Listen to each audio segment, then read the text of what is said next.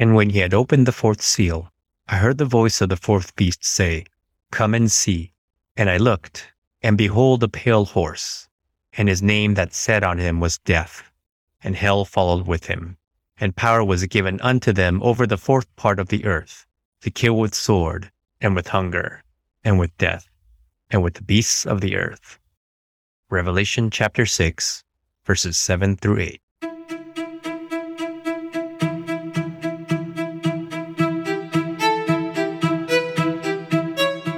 Hello and welcome to This Is the End, a PopMythology.com podcast. I'm your host, the Pop Mythologist. This episode is very late and long overdue. I've had some personal stuff going on for the past month or so that's taken up pretty much all my free time and energy, and which just completely took over my life for a while. Anyway, to the listeners out there, thank you for your patience. I definitely do try my best to put out these episodes with some regularity, though given the highly unpredictable nature of my current life circumstances, there's only so much I can do when those circumstances intensify. With that said, I want to jump right into today's episode. Today I'm going to talk about and recommend my 10 best films about war from the civilian's perspective. That's not a very clickable BuzzFeed-ready title, but nevertheless, I'll be counting down 10 movies about war from the point of view of ordinary civilians that I think are powerful films to be watching and meditating on during this time, and letting them work through us and open our hearts and minds, and hopefully deepening our empathy. I think the reason that I've chosen this topic for this episode is pretty obvious. And it's also very relevant to the theme of this podcast because war is one of the most common and biggest factors of societal collapse. Sometimes it might be just one among numerous contributing factors that gradually lead to collapse, and sometimes the war itself is the collapse. Just a couple of things to point out about this list. First of all, every film on this list focuses on the experience of civilians rather than soldiers. There are many great films about the soldier experience, but I want to focus on the experience of regular civilians because, generally speaking, it's the civilians who tend to suffer the most. This isn't to say that soldiers don't suffer. Obviously they do. But civilians, largely because of their defenseless nature and the fact that they're unarmed and just many other reasons, often tend to suffer the most. Now, there are some films where the boundaries are not clear. For example, one of the best war movies ever made, I think, is The Deer Hunter, where we see the characters as soldiers, but we also see them as veterans who have returned from the war and are trying to resume, quote unquote, a normal civilian life. But I try to avoid even films like that and really just stick with movies that are just about civilians. Although a few of the films on this list do involve civilian resistance movements, which involve civilians doing things that normally soldiers tend to do. And so there are some shades of gray there. The second thing I try to do is move around geographically and include different regions of the world as well as different conflicts. Inevitably, numerous movies on this list are about World War II just because there are so many films about World War II. So it's hard to avoid. But I did try to include films that revolve around other conflicts and, as I mentioned, other regions of the world rather than just the US or Europe. Also, there will not be any spoilers for any of the films on this list, so rest assured you can listen to the entire episode. And I just want to point out that the films on this list are pretty intense, or at least most of them are. And for that reason, I don't know that you want to watch these films back to back. I mean, you could, and it might even be a transformative experience in some ways. But if you're someone who, let's say, like struggles with mental health challenges, and you know that watching a dark film can aggravate feelings of depression or hopelessness or anxiety, then definitely proceed with caution. And a few of the films on this list warrant specific content warnings that I will mention and explain when I get to those films. Lastly, I hope this discussion, as well as the movies themselves, give you some things to ponder as we witness the developments of the situation in Ukraine in addition to seeing all the footage of people suffering just on the news, art also has its place, as I often talk about on this and on other podcasts. And so perhaps these films can inspire you, if you're in a situation that permits it, to try to help in some way, no matter how small, to help alleviate the suffering of people during wartime, even if it's just a couple dollars, certain skills you might have, or other potential resources. So without further ado, let's begin. Number 10 is a film called The Day I Lost My Shadow, a Syrian film written and directed by Sudaday Kadan and released in 2018. It takes place during the Syrian civil war, and the plot is quite simple. As you know, in wartime, especially when the war is happening within your own borders, basic everyday resources that we all take for granted can become scarce. And so the plot setup is that a young mother named Sana wants to cook dinner for her son, but she's out of propane gas for her stove. And it's not just the gas. Their whole apartment is suffering from a shutdown of numerous utilities and a lack of resources. So their water is turned off and just everything sucks in this situation. And here she is. She just wants to cook a hot meal for her hungry son, and there's no gas. So she sets out to find a cylinder of gas. It's like, I'll be right back, son. And there begins her descent into hell. So it's pretty clear while you're watching this film that it had a limited budget. It's a little bit rough, and it very much looks and feels like an independent film. Which is to say, for folks who are used to Hollywood movies, it may feel slow at times and perhaps even boring. But Sudaday Kadan really makes the best of her limited budget and is able to express something kind of ineffable, which is the elevated meaning that small actions can take on. The simple act of cooking a meal for her son, and how that can become elevated in a situation of adversity. And not only that, but how even this very simple act of trying to find just a canister of gas becomes this epic, dangerous quest for survival. The film is really good at kind of expressing the surreal nature of that. Okay, so that's The Day I Lost My Shadow. Number 9 is a 2010 film called As If I Am Not There, directed by Irish filmmaker Juanita Wilson. Even though it's technically an Irish film, it's shot in the Serbo-Croatian language and takes place in the Balkans during the Bosnian War. So now this is one of those films that I mentioned earlier that I have a specific content warning for. There are some very graphic and disturbing scenes of sexual violence, both explicit and implicit. Some historical context, even though rape is something that frequently occurs in war in general. During the Bosnian War, mass systemic rape was used as a weapon of terror by the Bosnian Serbs against Bosniak women and girls as part of their program of ethnic cleansing and terror.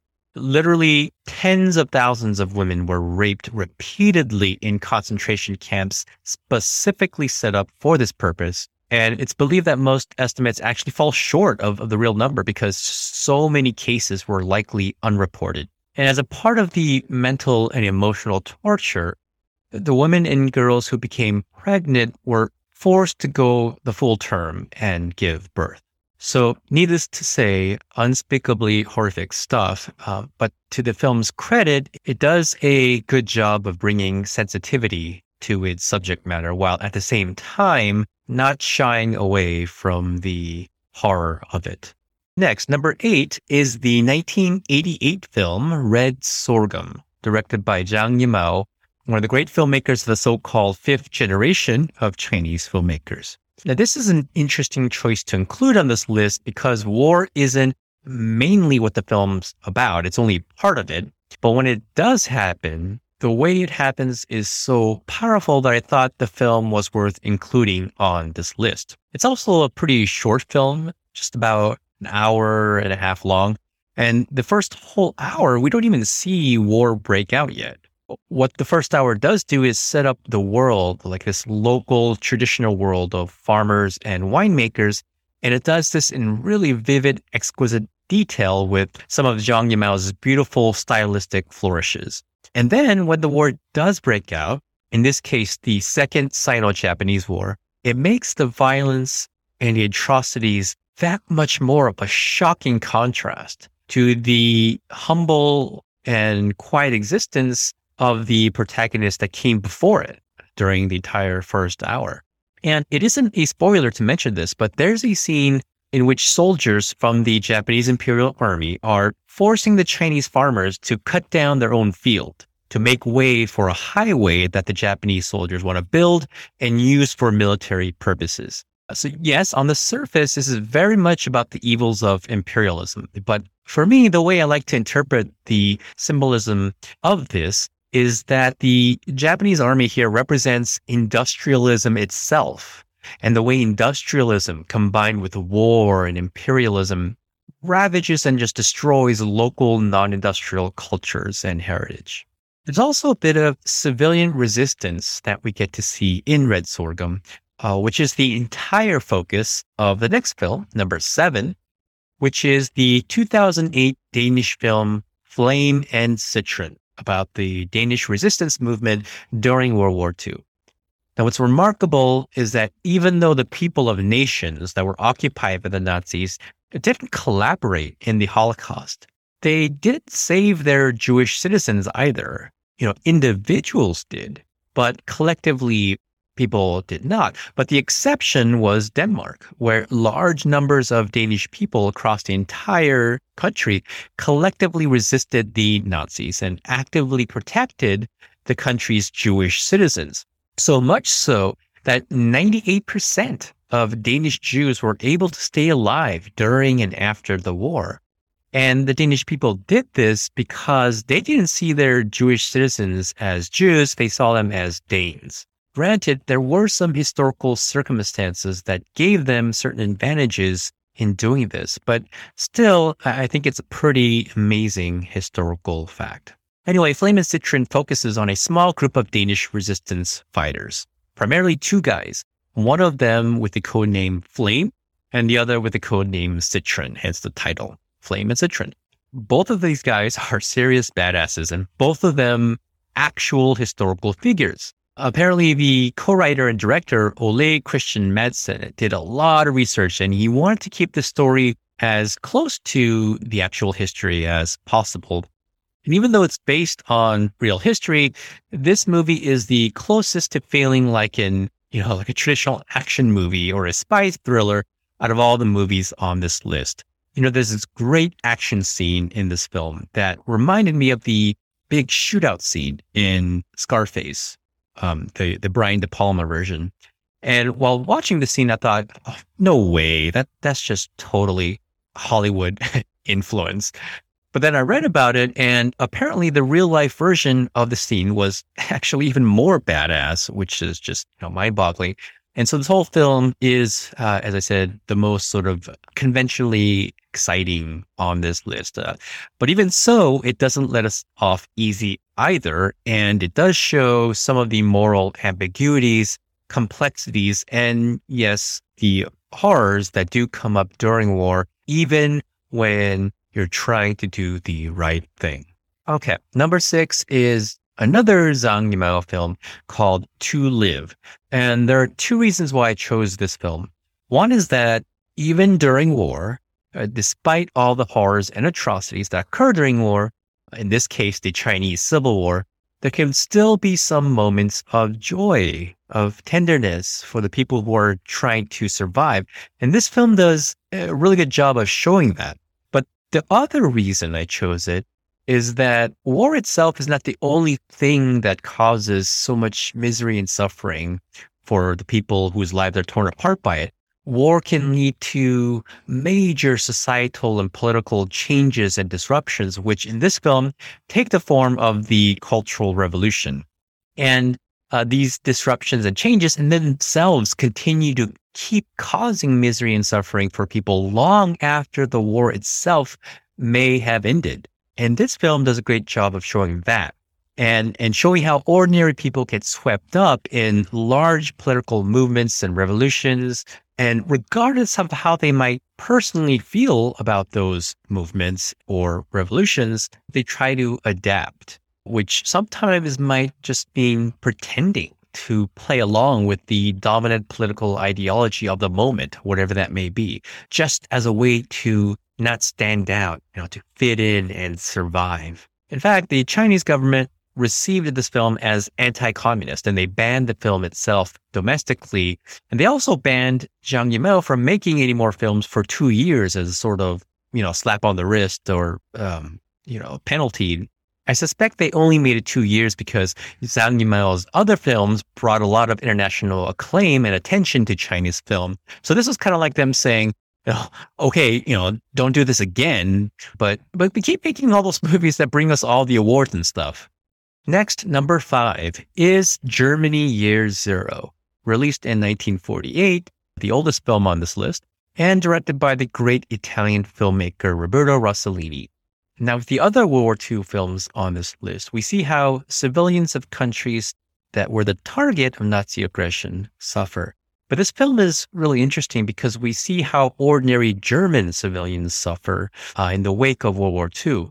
In some ways, I feel like this film works almost as a documentary because it was made just a few short years after the war. And so Rossellini and his crew have this amazing ready-made film set in which we get to see all these destroyed buildings and ruins. And the family who are the protagonists in this film live in a part of Berlin that was hit particularly hard. And we see as this family struggles to survive with every resource being scarce, a persistent theme throughout many of the films on this list. And, they have rationed limits on power, so they're often working in the dark because they have to. And during this time, German civilians were given ration cards in which manual laborers were given more food than non-manual workers.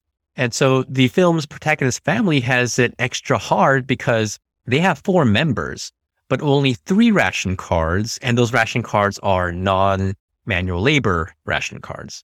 And the older brother doesn't have a ration card because he's in hiding, because he was actually a German soldier during the war, and Germany is occupied by Allied forces. So he's afraid of what will happen if he comes out of hiding. So in an early scene, the younger brother tries to get a manual labor job so that he can get his ration card upgraded, so that he can get more food, so that the family can have enough to eat.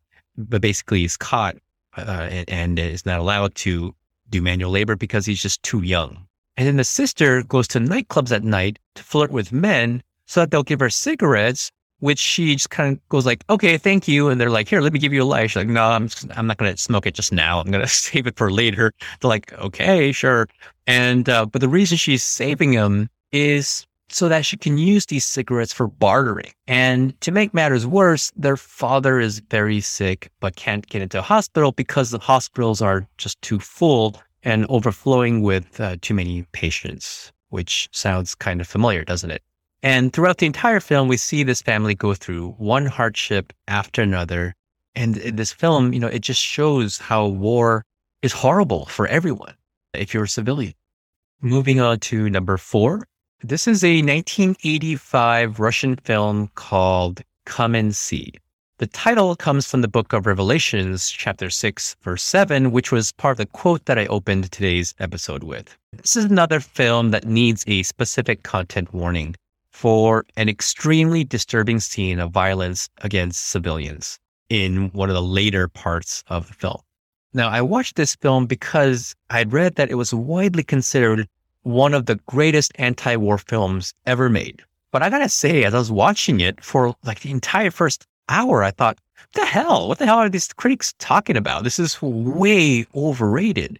I mean, yes, there are some interesting surreal elements that are creepy and remind me of David Lynch and kind of speak in a subtle way of the horrors of war. But otherwise, I just couldn't see what these critics were talking about in terms of it being one of the best anti-war films ever made.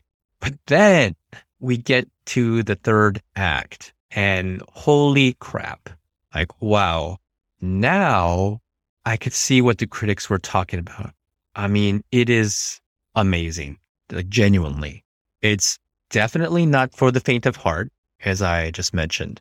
But if you want to see one of the craziest, most impressive but also one of the most disturbing sequences to ever be filmed in a war movie, in my opinion, then watch this film.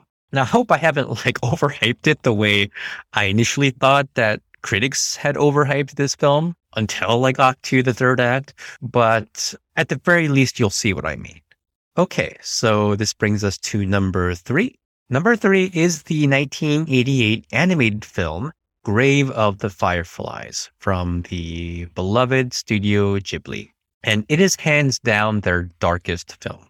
As many people may already know, this film is about 2 children, 4-year-old Setsuko and her older brother, 14-year-old Seita, who are trying to survive in the aftermath of the U.S. bombing of the Japanese city of Kobe during World War II. So much has already been written and said about this film that I won't really add anything here because at the moment I don't really have anything fresh or different to add to it, except to say that it definitely belongs on this list. Number 2 is the 2004 film Hotel Rwanda and stars Don Cheadle in one of his best performances. It's about the Rwandan Civil War and the genocide perpetrated by the Hutus against the Tutsi. Now, despite some truly nightmarish real-life stories that took place during that war, this film actually does an admirable job of not making the violence any more graphic than it needs to be. In fact, it's a PG-13 film. So while it doesn't cover up the horrors of the war, it also doesn't overwhelm you with the violence. The film does a great job asking a lot of questions. For example, when mass atrocities are taking place, can journalism get the rest of the world to care? And more importantly, to intervene? And the film suggests, well, if you're Black, if you're African, then no, the answer is no. And it manages to suggest this without being, in my opinion, overly heavy-handed, which is always, a risk with films with social or political messages. And there are also some interesting suggestions of the way that colonialism can create, cause, and exacerbate the kinds of ethnic or cultural tensions that can lead to and escalate conflict and war. All of the film's many strengths are enhanced by a truly beautiful and humane performance by Don Cheadle, playing real-life hero Paul Rusesabagina, who saved over 1,200 refugees' lives by sheltering them in the hotel that he was managing at the time. So Hotel Rwanda, great film. Definitely watch this if you can. And finally, my choice for number 1 will be controversial, and rightfully so. But it's not because of the movie itself, but rather because of who it's associated with. And I'm speaking of the 2002 film, The Pianist, directed by Roman Polanski. Obviously, Polanski is, at best, a highly problematic figure, and for some, I include myself among them, a reprehensible figure. And there's just no getting around the fact that this film is directed by him. And if folks don't want to see it for that reason, that's totally understandable. But in this case, I think it's worth at least considering maybe trying to separate the art from the artist. I do wish Polanski wasn't the director so that everyone could feel comfortable about watching it. But since he is the director, it's up to each person, if you haven't yet seen this movie, whether you want to see it or not. But it is truly an amazing film, in my belief, and especially with respect to showing the civilian side of war and all the extremely difficult and horrendous things that go with being a civilian during a time of war. Everything from being separated from your family, the ever-present fear of that happening, to witnessing atrocities being committed towards other people, some of whom living in a constant state of dread, not knowing when your turn is coming to be the victim, and constantly having to scrounge for survival when it comes to your basic needs, such as food and shelter. Just all of that, I just cover so many of the themes that I've been covering with the other films on this list. This film also has something in common with Germany Year Zero, in that both take place in very urban locations. And this allows for some compelling visual symbolism in that not only are the lives of the people in the film coming apart and collapsing, this collapse is reflected in the literal and structural collapse of the cities around them in which they live. And just that kind of imagery of hungry people going through crumbled buildings, desperately foraging for food, speaks of the essence of deep collapse louder than any words that could be spoken about collapse.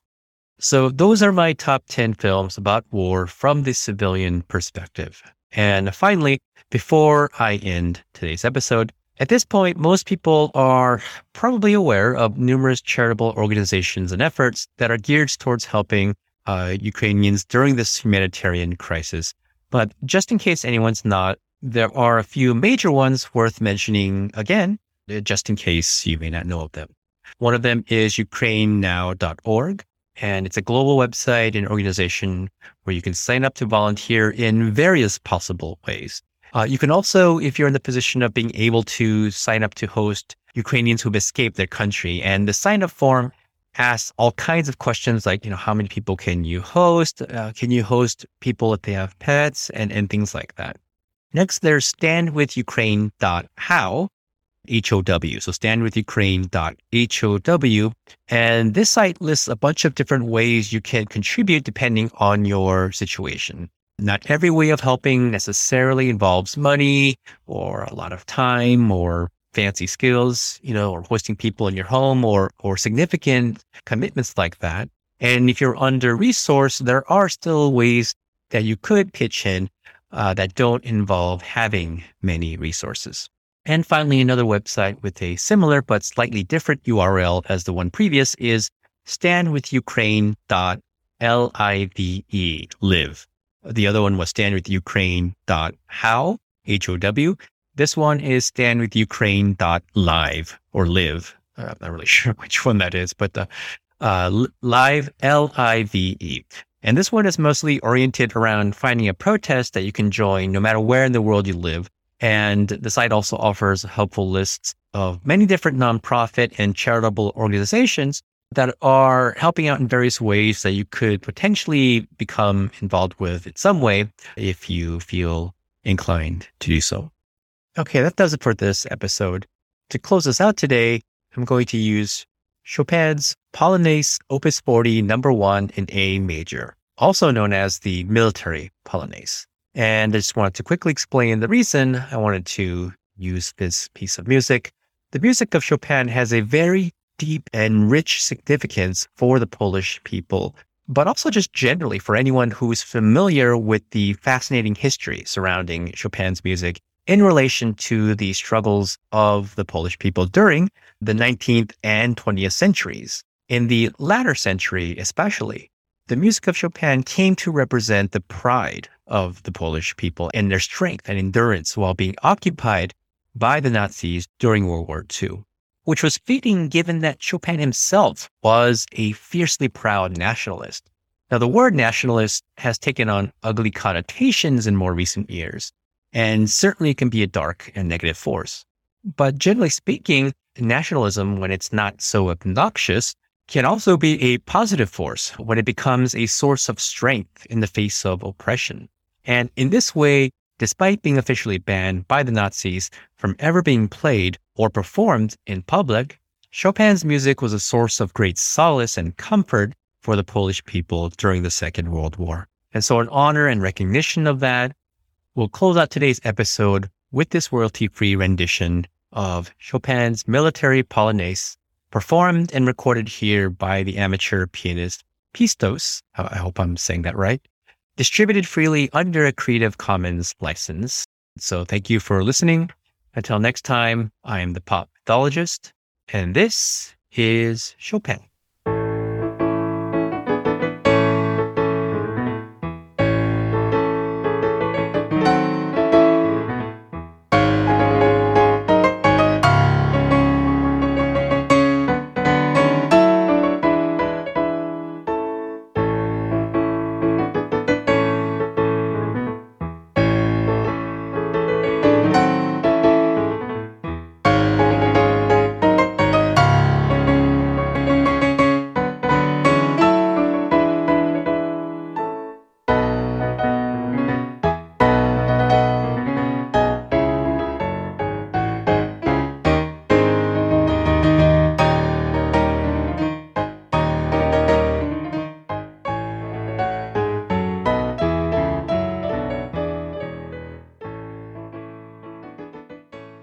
I hope you enjoyed that episode. Please subscribe, and if you're willing, share one of these episodes on social media. And if your chosen podcast platform allows reviews, like Apple Podcasts, I invite you to leave a review as well. Thank you.